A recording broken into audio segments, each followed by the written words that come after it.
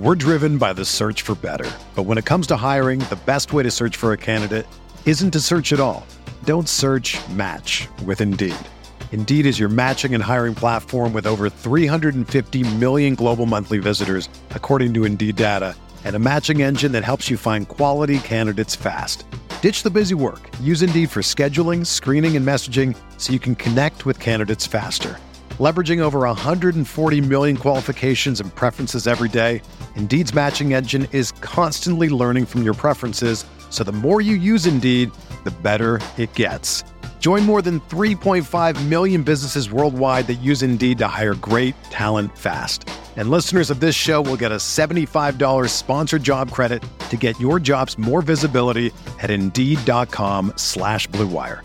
Just go to Indeed.com/Blue Wire right now and support our show by saying that you heard about Indeed on this podcast. That's Indeed.com/Blue Wire. Terms and conditions apply. Need to hire? You need Indeed. What's up, y'all? It's Drewski, and I've teamed up with Mountain Dew to produce a hilarious new basketball podcast called The Dew Zone with Drewski. Learn the backstories of your favorite ballers and celebrities like Jamal Murray. Did you have like a favorite team? Was it the Raptors at the time or no? Was the Raptors even started around that time? Come on, bro. I ain't that old, fam. You talking like I'm 50. Taylor Rooks, Asia Wilson, and many more. You won't want to miss this. Listen to The Dew Zone with Drewski on Apple Podcasts, Spotify, and wherever you listen to podcasts.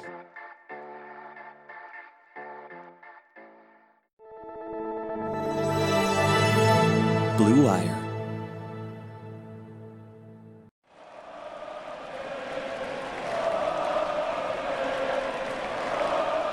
What is up, Nets fans? Welcome to the Brooklyn Buzz. I'm your host, Nick Fay. With me, as always, Jack Manuel. This episode is brought to you by BetOnline.ag and on Tuckit. But, Jack, how are we feeling after another Nets win? History breakers, my dude. Yes, they ended the longest ever winning streak in Canada by a Canadian sports team. It was a 15-game winning streak by the Raptors. That was ended tonight by the Nets, 101-91 at Barclays Center. They get some revenge over a previous game. Believe the Nets are on a 3-game winning streak as well, or a 5-game winning streak at home, my mistake. But, Jack, before we get into it, you can find us on iTunes, Google Play, Spotify, OTGBasketball.com, NetsRepublic.com, and Blue Wire Pods. So, Nick, how did they get this one done? It seemed like a bit of a slog for the Brooklyn Nets, but they grinded it out. Yeah, as Kenny Atkins said after the game, elite defense, just a high compete level, and just that will to win. I felt like the energy, the tenacity was there from this team, and defensively, I thought they did a good job. Obviously, Toronto missed a lot of open shots, but they did a great job of disrupting them. And I think that's something they haven't done a ton this season. But this game, it just felt like they were really getting to the Raptors. They weren't getting comfortable. I also thought they did a nice job in transition this game, not giving up too many easy buckets to a team like Toronto.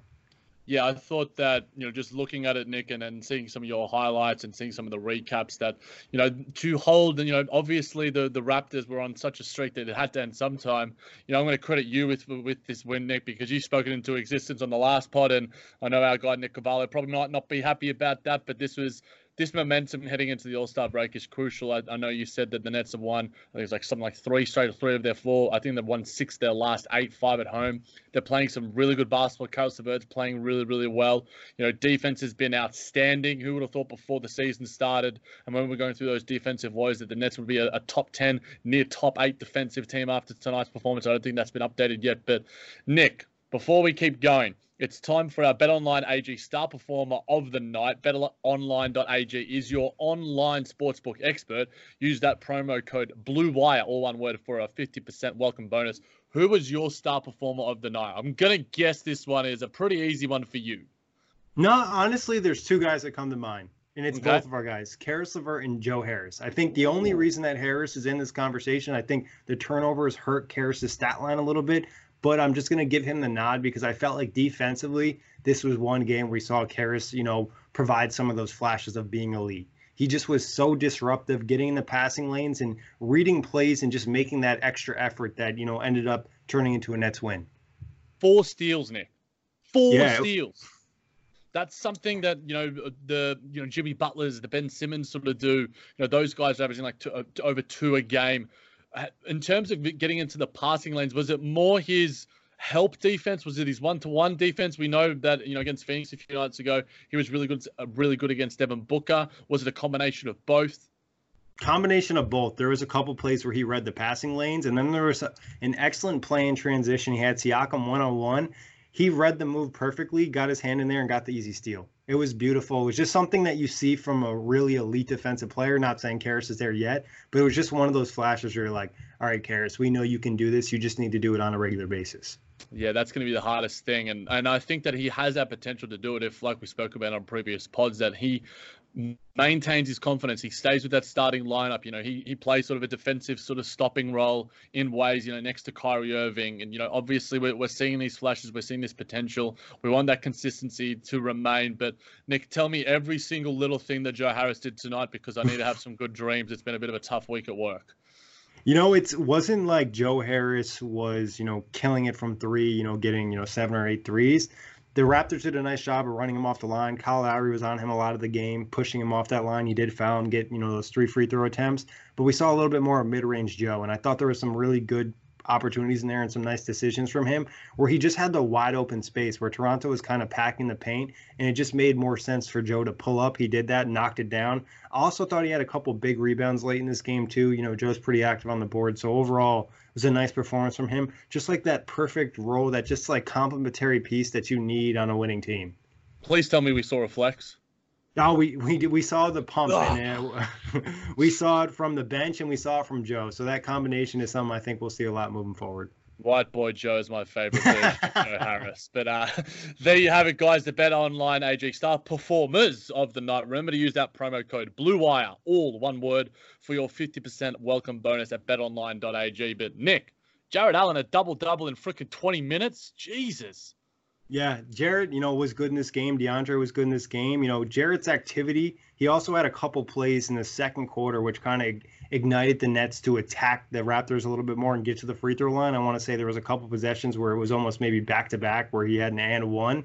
They were trying to switch in the second. I can't remember if it was the second or third quarter. The Raptors elected to switch. Nets capitalized on it, back-to-back plays where they got Van Vliet trying to cover Jarrett Allen cutting to the rim, finished a layup too. It was just good stuff, and it was just something you're seeing from this team starting to get a better feel from each other and knowing like, hey, Jarrett's got a small on him. I'm going to hit him running, and he's going to finish his play. Yeah, I think he matched his total and double doubles from last year already, and we've still got 30 games left in the season. We were chatting a little bit about it off wax, and the fact that DeAndre and Jarrett Allen, as frustrating as DeAndre Jordan can be, and maybe Jarrett Allen was venting his frustration by punching him in the face. What was going on there? What's going on? That seemed like a relatively forceful punch. I honestly don't know. I was like too happy already in the moment of enjoying the Nets playing well. And I just saw that. I don't know. It was something, but him and DeAndre were hugging afterwards. So it couldn't have been too bad. I mean, yeah, we know. I think we probably underrate because we analyze every single game and we analyze every single performance from pretty much every single player, that we find it hard to analyze the off-court value that DeAndre Jordan has provided. And I think that ever since we've been doing this pod, there might not be a guy who's been a better locker room presence in terms of creating a jovial atmosphere. That obviously Theo Pinson and Jared Dudley come to mind a little bit, but DeAndre Jordan being out there for extended periods of time, also being able to, be the bridge in terms of like the superstars. He knows that he's not, an absolute superstar. He said it before that he's frustrated that he's not getting getting to start. But the relationship between him and DeAndre Jordan, him and Jarrett Allen, the young center, seems to be pretty damn good, even if Jarrett Allen does want to punch him in the face every now and then. Yeah, I think DeAndre kind of provides a fun factor for the Nets team in the locker room to, a little bit less serious than a Kyrie or a KD. And then also I think like you see it on the court. Like he's always trying to have fun and make somebody laugh, and that's part of his character. But just getting back to Jarrett Allen, love the 5 offensive rebounds. There was just an effort for them to attack the boards from both centers, knowing that they were just going to mostly put out Serge Ibaka, and Chris Boucher. He's a smaller guy, he's a slender guy, and they were taking advantage of that, taking advantage of Serge, who's not necessarily the biggest center. Serge had his moments offensively, but they attacked him on the board. So props to these guys. Serge is too busy doing art to be, focused. But he looked like one of the best performers of the night, and he's been, linked to the Nets in the past, so we might have to bring him up at some stage in the future. But Nick, any other performers that stood out? Spencer Dinwiddie, solid night, 9 assists from him. Have you seen more consistency in his playmaking potential over this mini stretch? Yeah, I feel that way. I just think like he's been great with his decision making. Kenny alluded to that. I think pregame and postgame, 0 turnovers, 9 assists. That's tough to do. He's getting back to that Spencer that led the league in assist to turnover ratio and just making really smart plays out there. And he didn't necessarily shoot the ball great in this game, but it felt like he had some big buckets, especially when the Raptors were trying to get some momentum. Yeah, it's all about timing, and there was one play tonight where that ball just fizzed around and it ended up with a Spencer Dinwiddie 3. It was beautiful basketball to watch, and it seemed to me that the assists were on point. 27 assists tonight, Nick, on 36 made field goals. The game started 9 made field goals, 9 assists. So right from the start, you could feel it. And honestly, the Nets could have had more assists if they were actually shooting a decent percentage from 3 in this game. Like I mentioned to you off air, they probably missed, 15 to 20 wide open threes.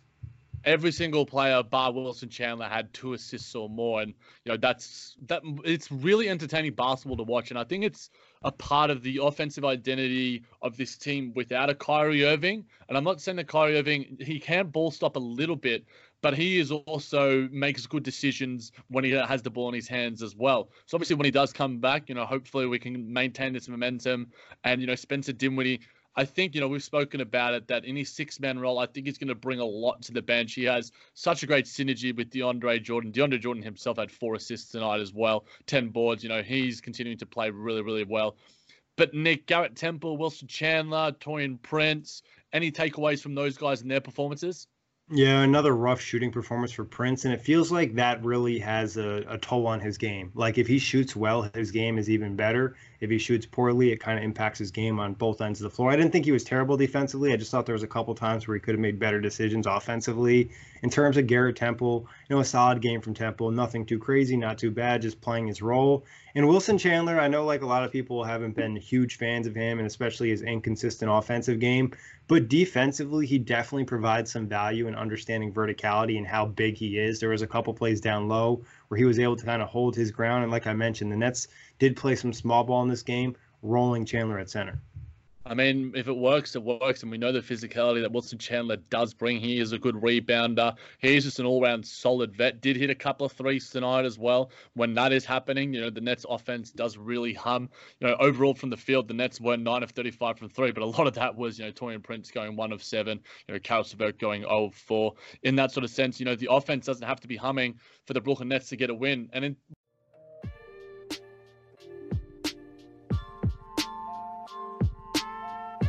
Ever seen Untucked button down? They look bad. Why? Because they weren't meant to be worn that way. Thankfully, there's Untuck It, the original button-down shirt actually designed to be worn untucked. No matter your size or shape, Untuck It shirts always fit at the perfect untucked length. With more than 50 fit combinations, Untuck It shirts look great on tall, short, slim, and athletic guys of all ages, myself included. Being 6'3", it's extremely difficult to find shirts that fit right. Untuck It makes it easy. They also have a ton of styles to choose from, wrinkle-free button-downs, super soft flannels, outerwear, and more. With Untuck It shirts, you'll never look baggy, too long, or too big again. And their website's easy to use. They even have a whole page devoted to helping you find your fit. So whether you're shopping for the perfect gift or just trying to craft a smart, relaxed style of your own, Untuck It is the way to go. Visit untuckit.com and use code BLUE for 20% off at checkout. That's untuckit.com and promo code BLUE for 20% off. Where does this win rank for you over, maybe not the season overall, Nick? I mean, we do that many podcasts, it's hard to remember, every single game. But as a win overall, where does this rank for you? I think it probably is a top 5 win on the season. Okay. Like you mentioned, it's kind of hard to gauge the wins because at different parts of the season, you're feeling certain ways. And it feels like whatever's the most recent win feels so important because it's at that time. You're just going to have that recency bias. But I think like the fact is the Raptors are on a 15-game winning streak. They're playing like one of the best teams in the NBA. The Nets just lost to them, last week in a close one, which they felt like they probably should have won. So for me, I love the fact that they beat a team that they just previously played. It's a division rival who, bodied them earlier in the season, but they're able to bounce back and get the win because this is the type of thing you have to do in a playoff series. You're going to play the same team again in the next couple of days, so you need to be able to bounce back and beat them. And I felt like the Nets just came out with the energy and they knew what they needed to do to win. Yeah, Toronto didn't have their best game. They ran out of gas probably late in this one, but props to the Nets. And I think it's a big momentum win. You know, after beating Indiana, then going against Toronto, winning at home, going to the All-Star break. I think anytime you can, win back-to-back games going into the All-Star break, it's positive momentum going to post-All-Star break. Oh, yeah, absolutely. Especially when teams like Orlando are getting some wins around the wings as well. It just helps the Nets that little bit more. And Coach Kenny seems to be growing in confidence as well. He was saying after the game via our guy, Billy Reinhart, that he's starting to discover this team a little bit more and its individual players. And he singled out DeAndre Jordan, the point of how to use him a little bit better. How did you think Kenny was tonight? Obviously, that last play sticks out in the Toronto Raptors loss. And, we blamed a lot on Kenny when we did record the pod, and when we've spoken about it in the past as well. We've given him a lot of grief. We've also given him a lot of praise. In terms of his performance as a coach tonight, Nick, how would you rank it? Yeah, I thought it was a solid performance. I mean, I think there still was an opportunity to play Rodions in this game. I didn't think TLC was amazing, but he only played 11 minutes. But Wilson Chandler was fine. I think he's starting to get a better feel for his rotations. I also thought he staggered minutes a little bit differently in the fourth quarter. It felt like Joe Harris was in earlier than he normally is, which I thought was a nice boost because things can get a little bit stagnant without the spacing, especially when he typically brings in Taurean Prince, I think, with that second unit late.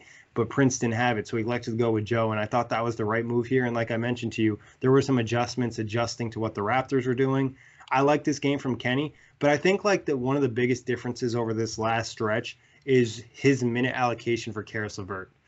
Playing Caris like he's a, borderline star player and giving him, not the keys to the team, but just giving him that role that he needs to have to be as impactful as he was. Caris didn't shoot well from 3, 0 of 4, but he still had 20 points on 10 of 20 from the field. 50% is great for a guard. And like I mentioned, a defensive energy. So I think some credit goes to Kenny for empowering Caris and trying to get him back to the lay. Obviously, a lot of it is just LeVert finding his rhythm and stuff, but you got to give some credit to Kenny for playing him 36 minutes, the most on the team. Yeah, I think that the key word you used there, Nick, for me anyway, is rhythm. And I think Caris is very much a rhythm player. And, 20 minutes or not, we've spoken about it in the past. It's like, how do you expect him to make an impact in that sort of role? I think Spencer can do it a little bit more because he just has a wider skill set in terms of his ability to impact and lift his teammates. Caris LeVert is still good, still did have 4 assists, but Spencer Dinwiddie just has a better game feel for me than Caris LeVert does. Now, obviously, Caris LeVert has other strengths himself, but, you give the minutes to Caris LeVert, he can work himself into the game. He knows how to get his own shot a little bit. Obviously, the 3 ball will fall here and there. He's been decent of late other than tonight's performance. He rebounds the ball well. He had a couple of offensive boards too, which is really positive. So for him... One really big one, Jack, where it was late in this game, and he went and got his own board over 3 Raptors and then got the putback. That was a big play in this game. We saw the Caris flex. Not necessarily a thing we see all the time, but in big moments, he'll pull it out. One of your favorite gifts, one of mine, one of Nets fans everywhere.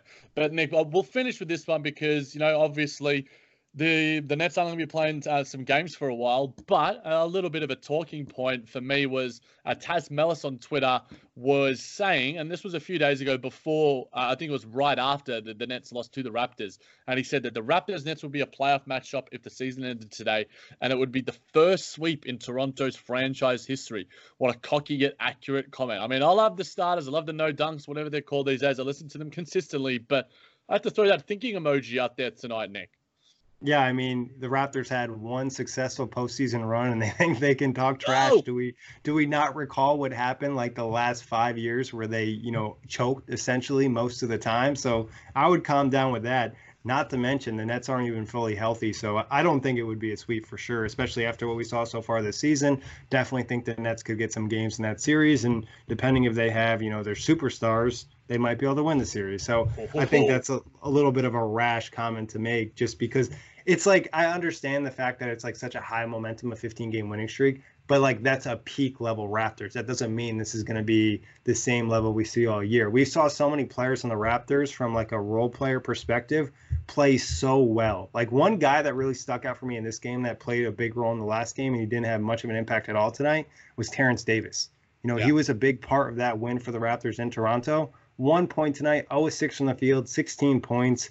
And I felt like the Nets understood how to play Kyle Lowry. He had 5 fouls. He was visibly frustrated, and he was just kind of trying to do his flop things. But the Nets have played him so many times, they understand how to deal with that, and he wasn't getting those flop calls.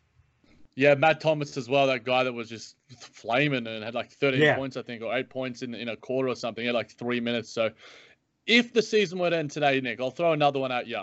We have Kyrie Irving back. You know, we get a week off. Kyrie's knee's all right. KD isn't back. Would you rather verse the Raptors or the Celtics in a 7-game series?